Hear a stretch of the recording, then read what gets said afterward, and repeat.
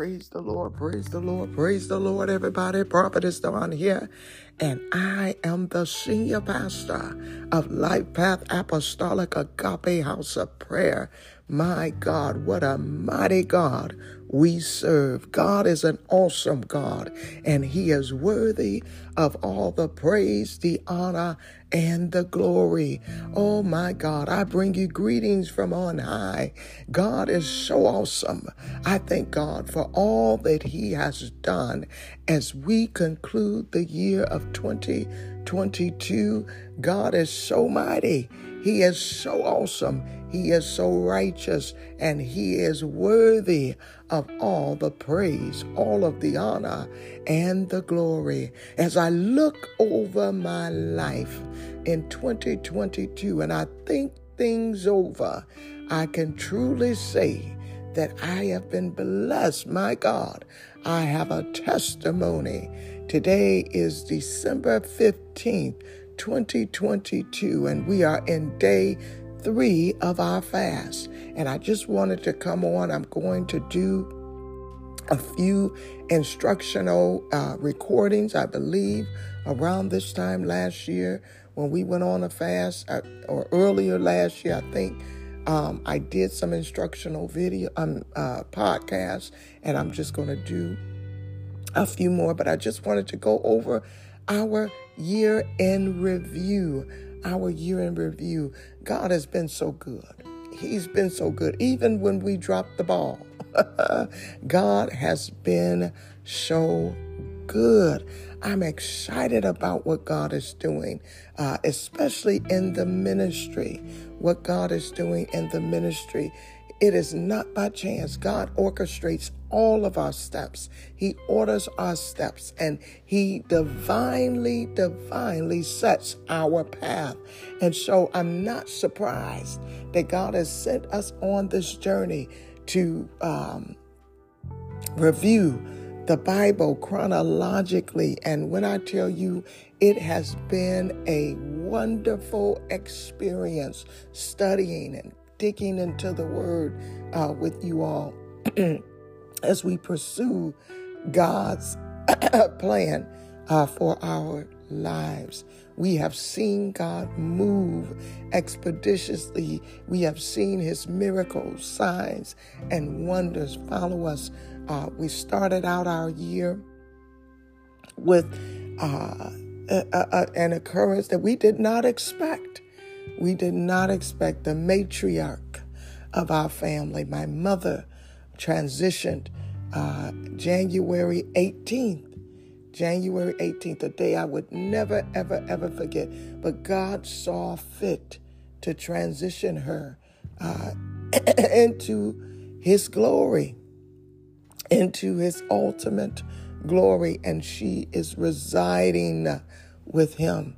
And I thank God. To be absent from the body is to be present with the Lord. And I'm so grateful that God loved her much more than we ever could, because if it was up to me, my God, she would still be here.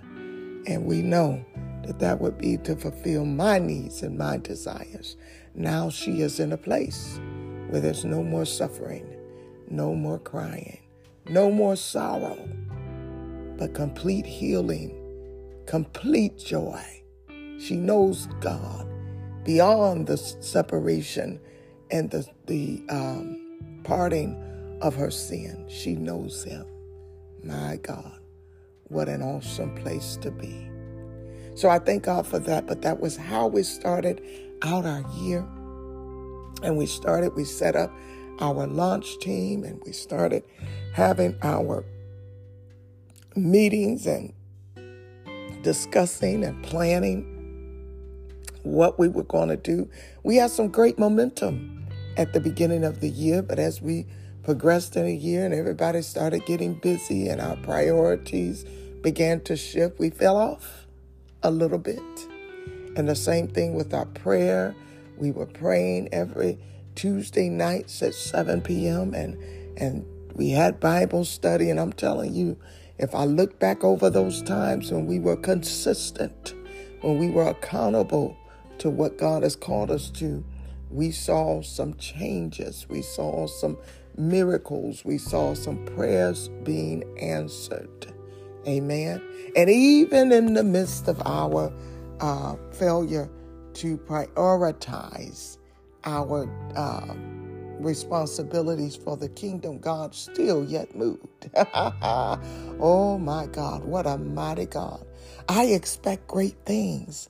I can recall in the year of 2019, God exposed to me that 2020 would be the year of laying of the foundation, and the decade of 2020 through 2029 would be a decade of foundation being set, being laid for future generations should Jesus delay his coming. Amen. We know that we know in part and we prophesy in part. So therefore, God has not given us all or everything. But I know that I know that I know when I hear from God. Amen.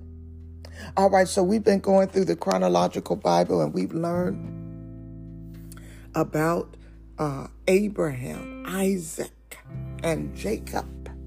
Amen. God took us through the Bible, and he started us out. We learned about the creation. God brought us through, and we learned about how in the beginning, God created the heavens and the earth. He created the vegetation. He created the fowl in the sky and the fish in the ground and the waters in the sea. He created everything thereof and therein. And God went on to create man. And we learned about Adam and Eve and their plight as they joined heaven on earth. We learned that God's original plan for man was to be in direct relationship with him, to have no barriers of separation, to be sin-free, and live a life of what they had, which was true luxury. God never intended the state of being that we have experienced as humans today. But it was because of sin. And so we learned about the fall and how God's original plan for man was thwarted by the actions of Adam and Eve. We learned that during the time of the fall, the serpent deceived Eve as she was the one on the forefront of the story. But we know that it was Adam who had the accountability. We learned that seemingly Adam and Eve were together at all times. But in that conversation that she was having with Satan, with the serpent, was mono. They were talking one to another. Adam never said a thing. We learned that at the fall, no one wanted to take accountability for what had happened. That because God had instructed them that you can eat of every tree in the garden, except for this tree of the knowledge of good and evil. Don't eat it. And we learned that when Satan deceived Eve, he used a partial truth, but a full-blown deception. He manipulated and twisted God's words. But in response, we learned that Eve herself twisted the words of God, because she responded back to the enemy as he asked her the question. He said, "Surely you will not die." Yeah, he told you to not eat from this tree because he didn't want you to be like him. Ain't that just like a hater? Now, he done got kicked out of heaven because of his disobedience, his desire to be a God. He wanted to usurp the authority of God. And all of the things that he said, surely this would not happen. He was projecting onto Eve the desires of his very own heart. He wanted to be like God. And so as he deceived her by manipulating the truth, Eve responded back and said, well, he said, don't touch it. God never said it. Never said don't touch it. He said, do not eat. And so deception breeds deception. And as they began to broker this deal that was against the rules and the instruction of God, we found ourselves at the beginning of the end. The end of the relationship as God desired it to be with him and man, because we learned about the fall of man. At the time of the fall, no one wanted to take responsibility or accountability. Eve blamed it on the serpent. The serpent, as you saw in his question, it blamed it on God. And ultimately, Adam blamed God for his behavior. He said, you gave me this wife. And so as God was giving them the consequences of their actions, he had determined that the serpent would be cursed, yet Adam and Eve would receive punishment.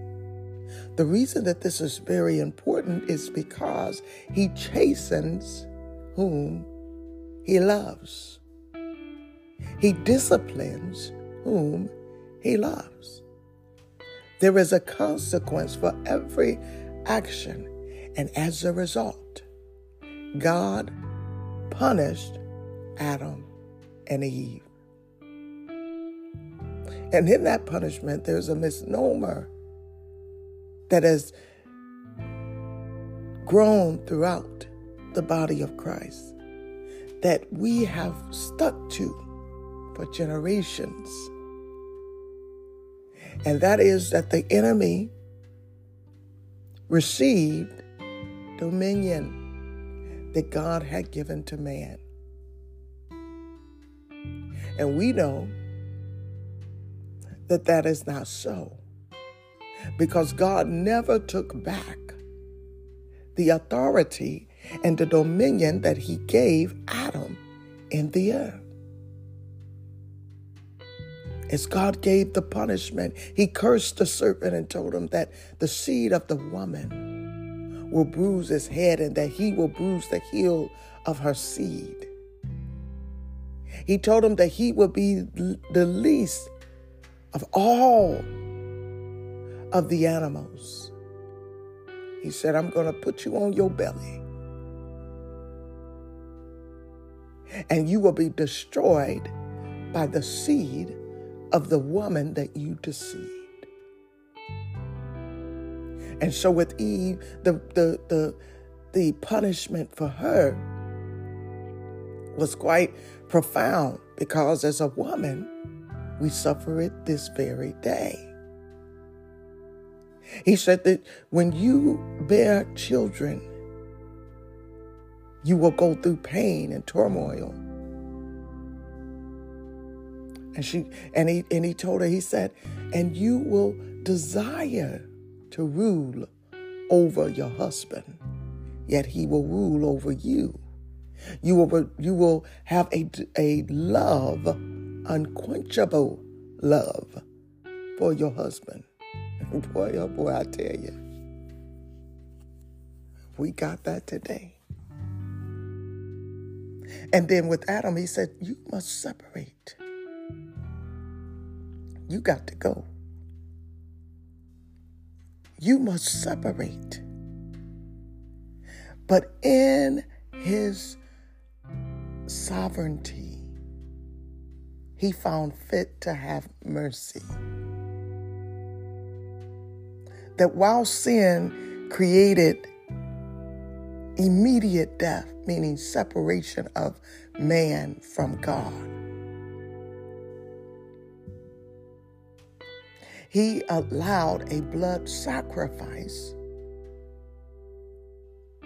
to reconcile man back to him, to cover man in his presence. And so out of their disobedience and their fear, because sin introduced fear in the hearts of Adam and Eve, and they wanted to cover up their nakedness, that God would not see them in that vulnerable and naked state. That now, as they've been exposed to the knowledge of good and evil, they can see the filthiness of their existence and being. We were born of the dirt.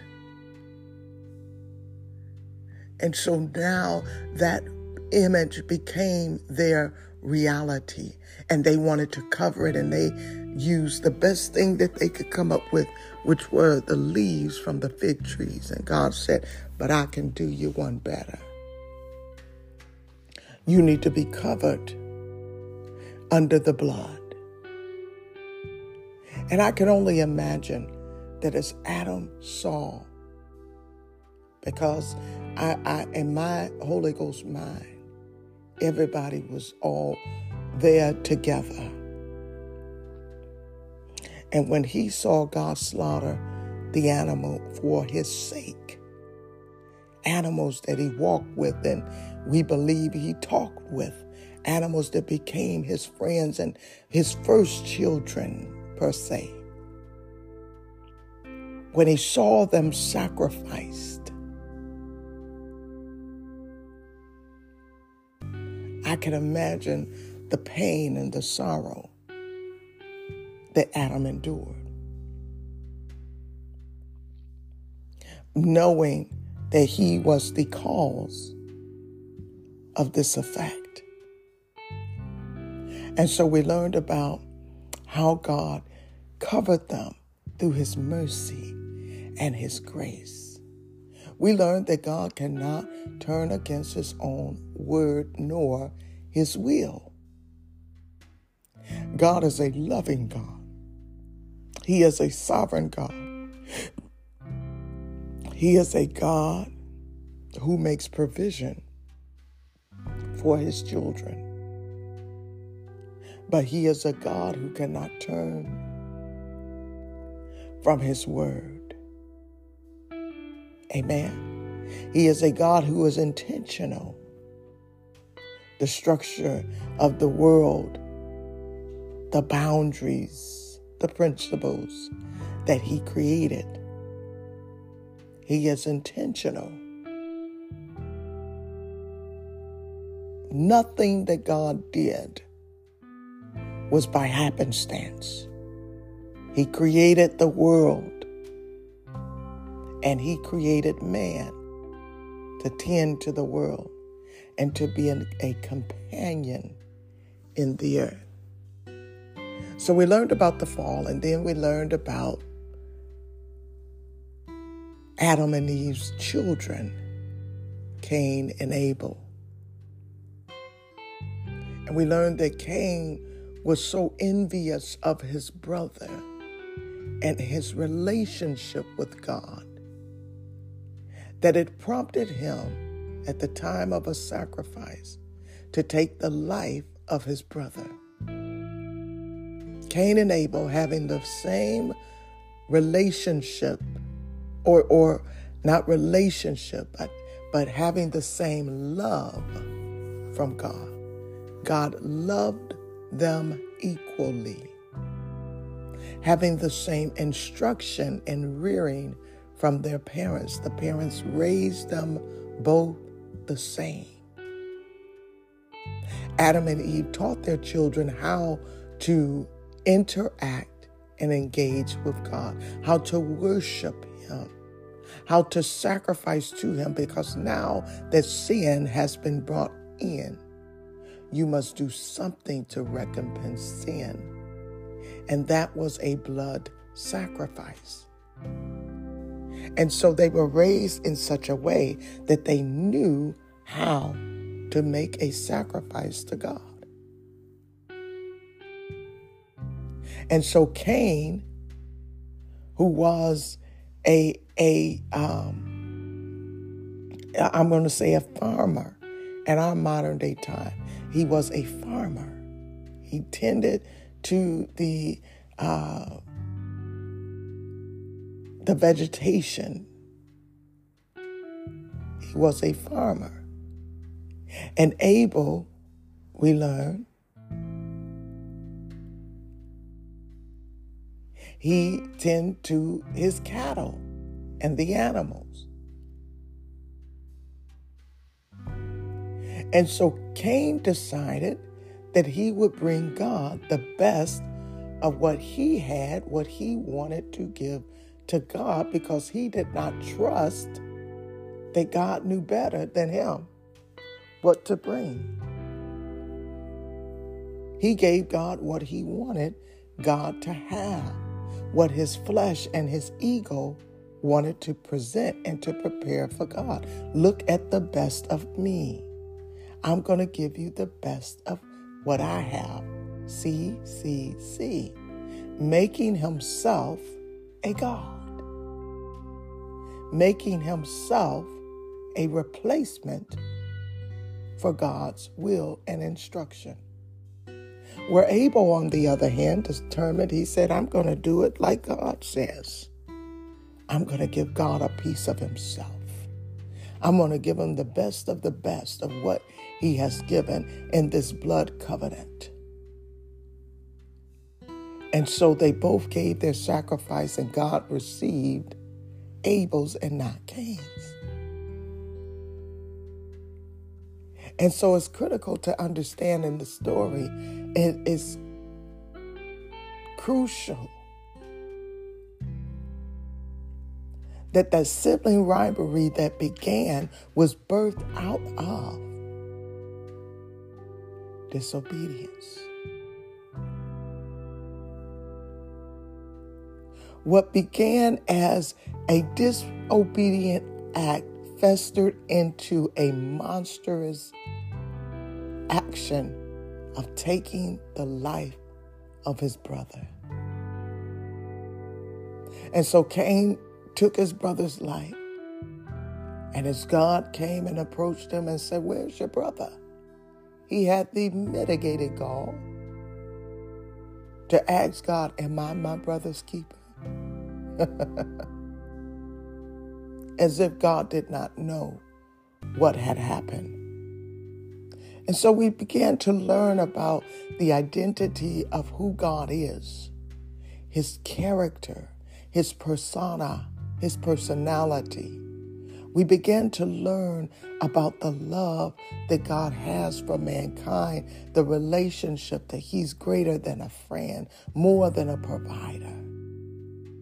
And he's our all in all, our everything. We began to see just the way that he interacted with Adam and Eve. We learned, in essence, how it's going to be when we're reconciled back to him. That original state of how he walked with them and talked with them.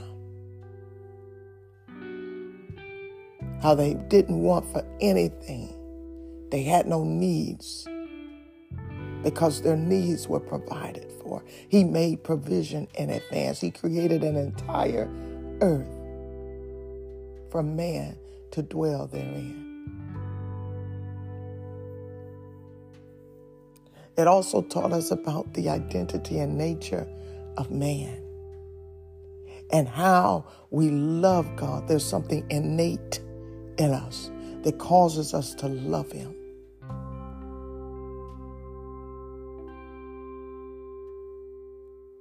To want to please him, irrespective of our sin state. We also learned that sin introduced in one generation will progressively become worse as the generations continue.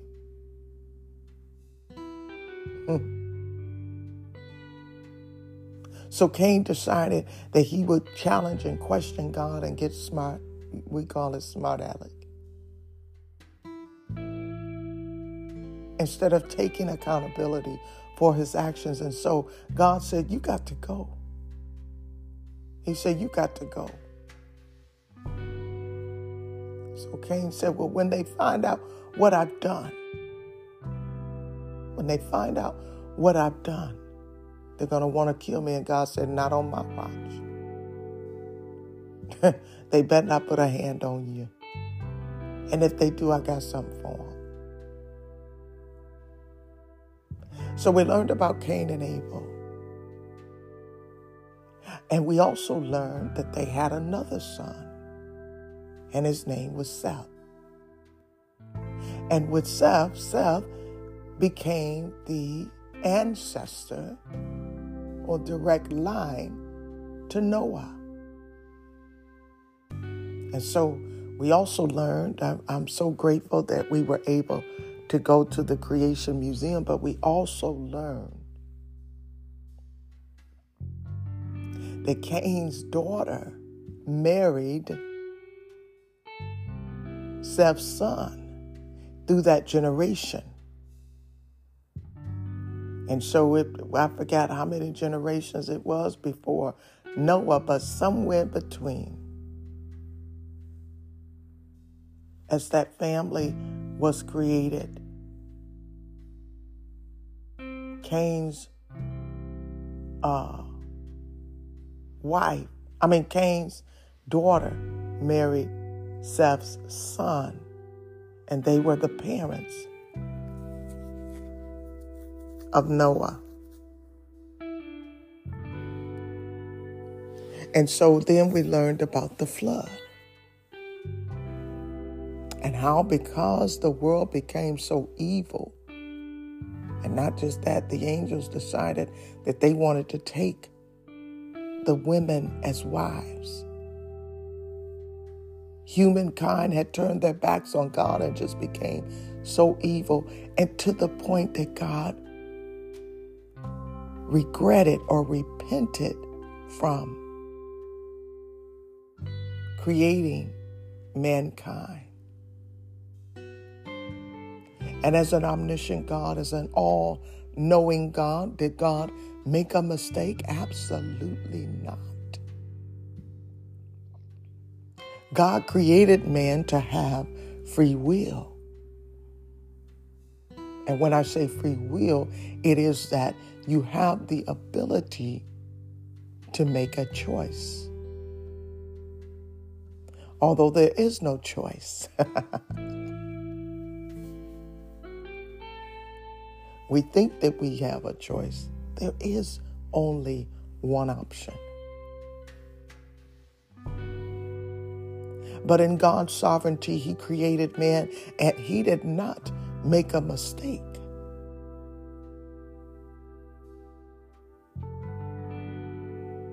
So he wiped humankind off of the face of the earth with the exception of this chosen one and his family.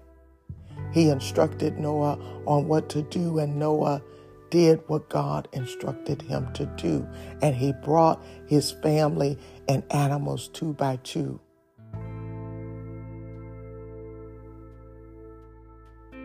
And they experienced the flood. They went into the flood. And what we learned about God's sovereignty is that he created an ark for them. Or he had them to create an ark. And in this ark, they were shielded and protected from the flood. And we learned that after they had all entered in, God sealed it. He shut the door behind them. There was nothing that Noah could do in and of himself outside of being a man that was considered by God to be righteous. It was not by his power, not by his might, that they were sealed in God's covenant, in his protection.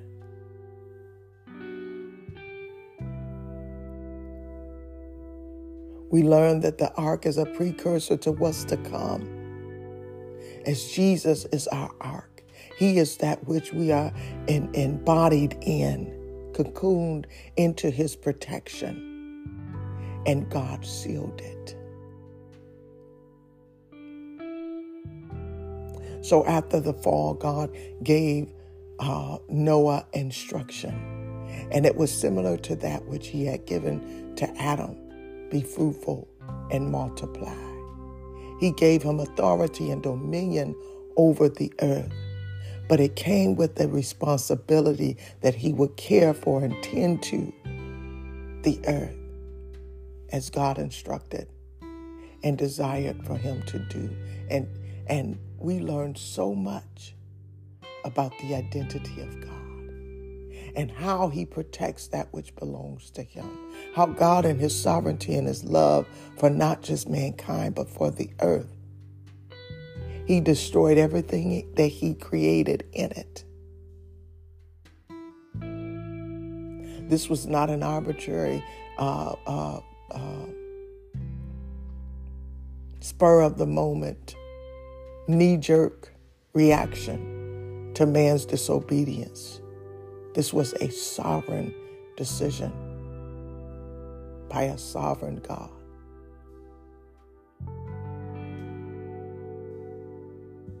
And so we learned about Saul and his family, and you know, they were not what we would put up on the pedestal as the ideal example.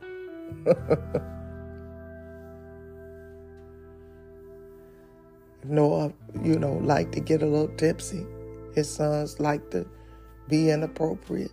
And so we learned that Noah had not just a drinking problem, but an anger issue, because he got so mad at his son for laying eyes on him in his drunkenness and not covering him, not protecting him, that he put a curse on him.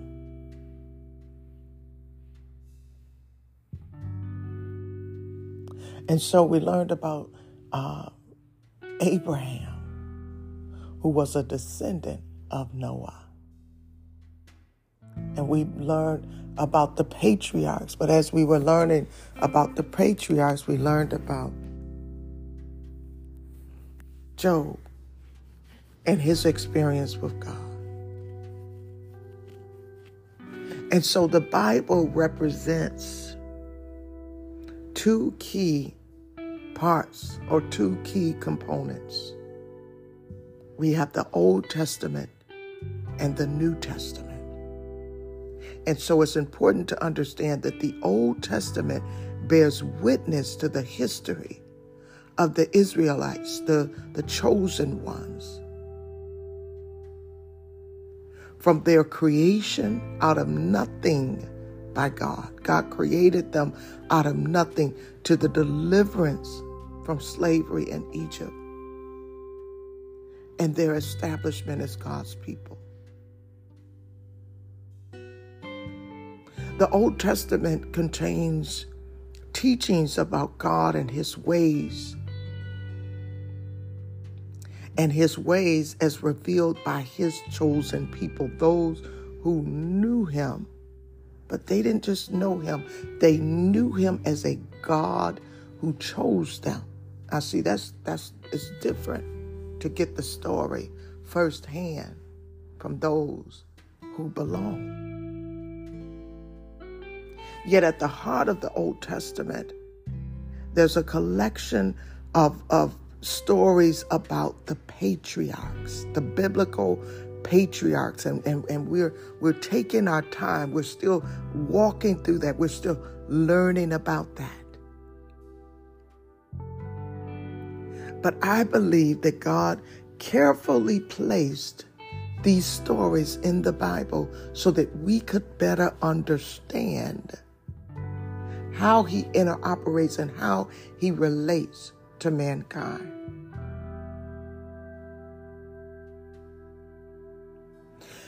These stories tell us about how God chose faithful men from amongst his people to lead them in living according to his divine plan. We learned that these men, because they were men, were not fallible like God. They were infallible, meaning that they were full of flaw. As we dig into the lifestyles and the stories of some of these men that we learned about, I wouldn't put them on a poster and say that they were the poster child or the representation of God's greatest fathers, God's greatest husbands, even some of the women, God's greatest wives. They were human like us. But what made them great in God's sight was their righteousness and their faithfulness towards God. The first of the patriarchs that we learned about was Abraham. And he was mentioned, he's not just in the Old Testament, but he's also reflected as we continue our study in the New Testament. The New Testament puts a lot of emphasis on the life of Abraham because that is what teaches us about how God relates to man.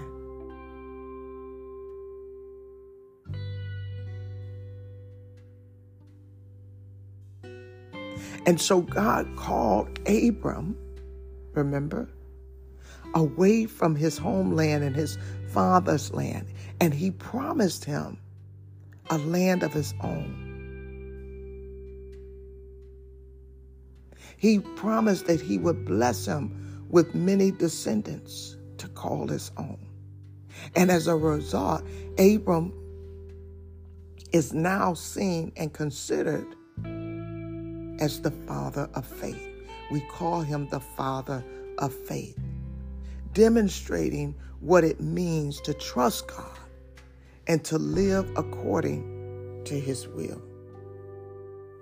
We also learned about other important patriarchs in the Bible, such as Isaac and Jacob and Joseph.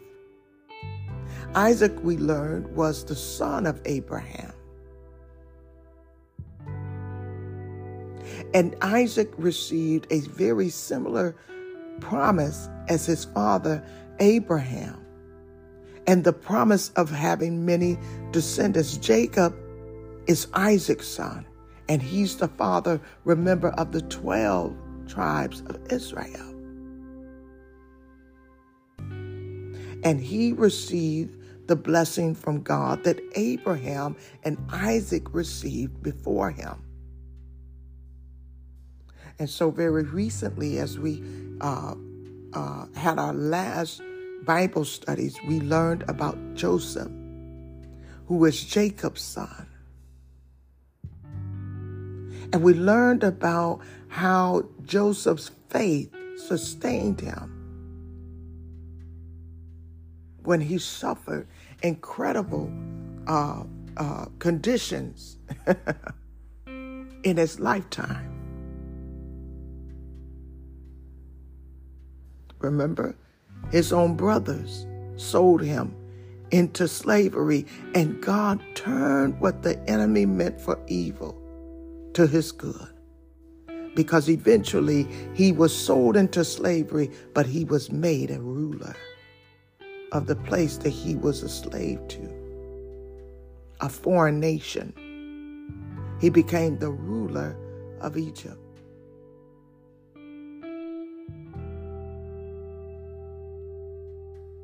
In this story, I got a revelation as I watched how Jacob ruled. Joseph, how Joseph ruled, and his wisdom, which created wealth for Egypt during a time of famine. God gave him the ability to interpret dreams. And with that, he used his gifts and his talents to make room for him. And those gifts and those talents caused him to be appointed as ruler and given authority. But the one thing that stuck out in my mind is that Joseph's model created the need for indentured servants or slaves, because he pushed them into a corner where they would always, and when I say them, those outside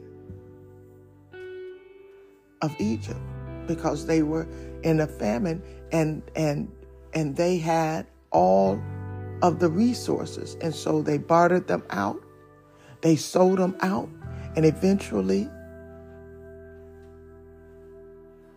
when the surrounding tribes needed and they didn't have anything else to barter, then they sold their time. They sold their physical effort, thus creating the indentured servant. And so this is important, because when we get into the story of Moses and how he had to release his people, we learn that this model that was built or perpetuated, because it already existed, they always had the relationship between the slave and the servant. The servant and the master.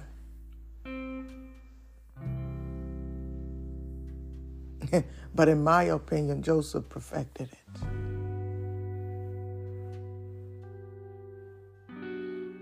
And so in these stories about Abraham, Isaac, Jacob, and Joseph, God demonstrates his faithfulness to his chosen people. And he reminds us of his deep love for all people.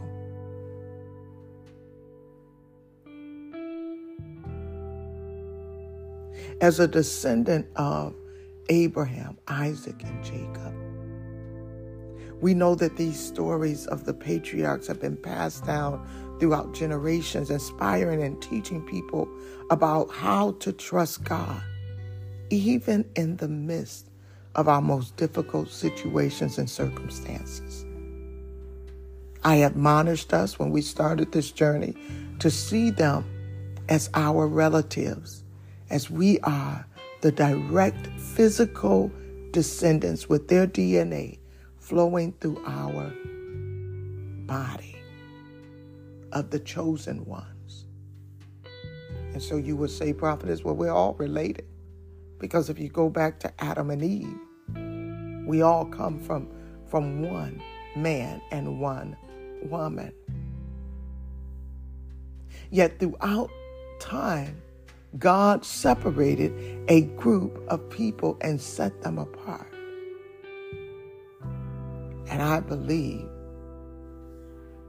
that they were our ancestors.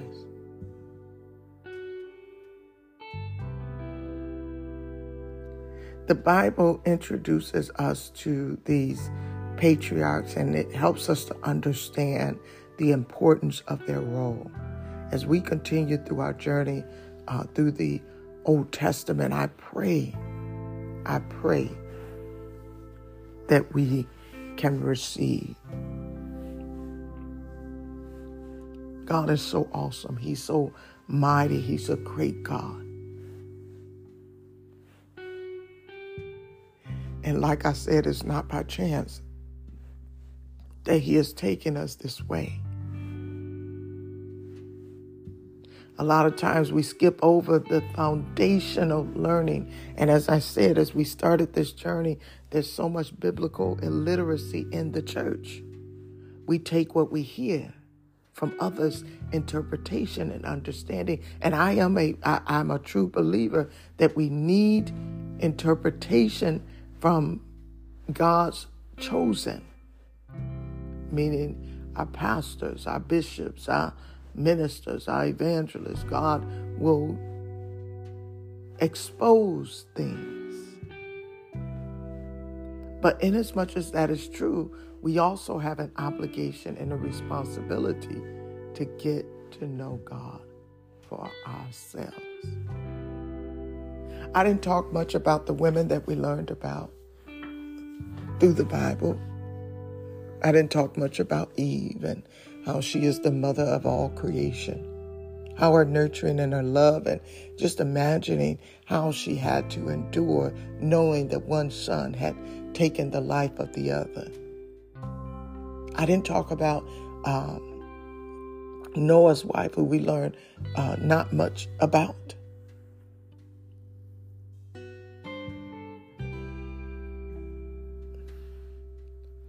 And now that I say that,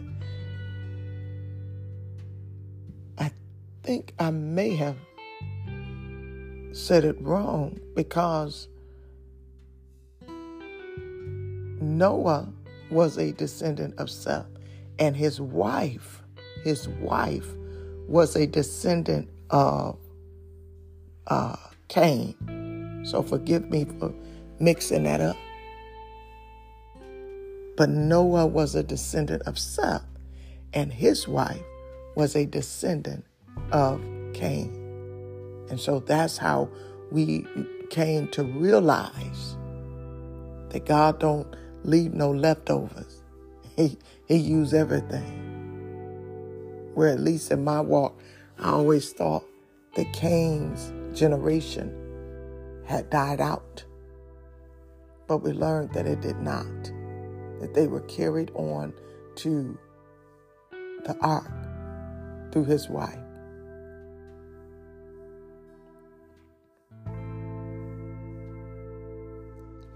And so it has been a wonderful, wonderful experience learning God's word, getting into his word. Getting that foundation laid, knowing that we are the direct descendants of the promise that God made.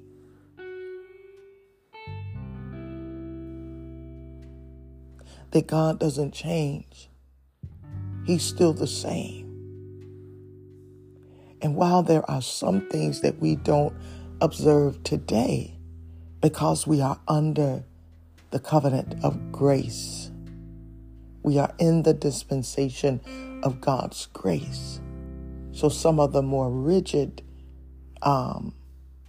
instruction, and we're going to get into that when we get into Exodus, that were passed down to the children of Israel. We don't adhere to those things, but they were intended to be a reflection or a mirror of who God wanted us to be. But because of the grace of God and the indwelling of the Holy Spirit, we don't have to maintain many of those rituals and the need to secure our own salvation.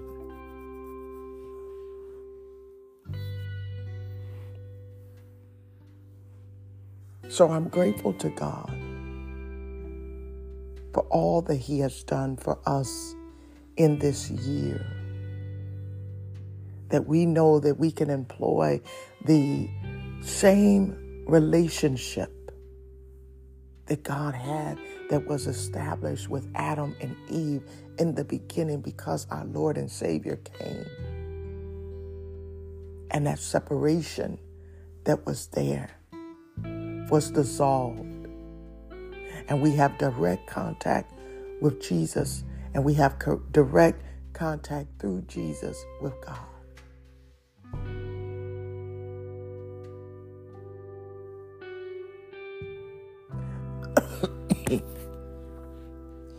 God orchestrated a plan to redeem mankind. And that was through his Son, Christ Jesus. We believe in the Trinity. We believe in God the Father, God the Son, and God the Holy Spirit. We believe that because Jesus had come and was sent by the Father, that if it wasn't true, he would have let us know. And because he believed in the Word of God, we believe in the Word of God. Because he believed in God's love and sovereignty, we believe in God's love and sovereignty. When I think about the similarities throughout the Bible and how, as we go through the stories, we see a recurrence of events, incidents, just replaying themselves one generation to the next. I think about my own life and the similarities between my grandmother's life experience to my mother, to my life experience to my daughters. How I see patterns and similarities, and some of us would call them generational curses. Some of us, start with me. Breaking those patterns that God does not desire for our lives, but we experience. And so when I think about how they have those similarities embedded in these stories, it just makes it that much real. Because as humans, we are human, we are fallible, we are flawed. And we repeat the same thing over and over. But what a God we serve. He's a redeemer. He's a redeemer. One of the stories that stick out in my mind is just the favoritism that a father had over his sons. So we start out with God's favor over man, over all of his creation. He favored man above the angels, above the animals, above the vegetation, above all things. He favored man. And so we get to Abraham. As Abram, God gave them a promise, but yet they decided, hey, we're going to take things in our matters in our own hand and cause this thing to happen. And so we learned of a father who favored his son, Isaac, over Ishmael, and what problems that brought.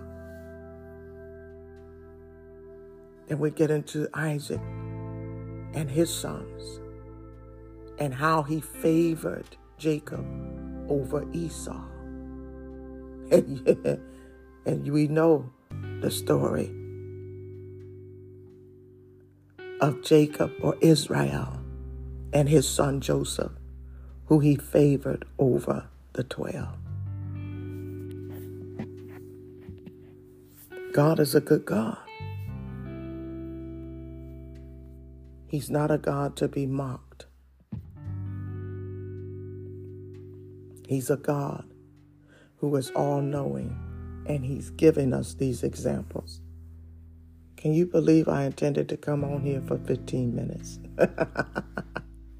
And here we are, an hour deep. Amen. All right, well, I pray that this was a blessing to you. But I need to get into the instruction for the fasting. I pray that you participate. Amen.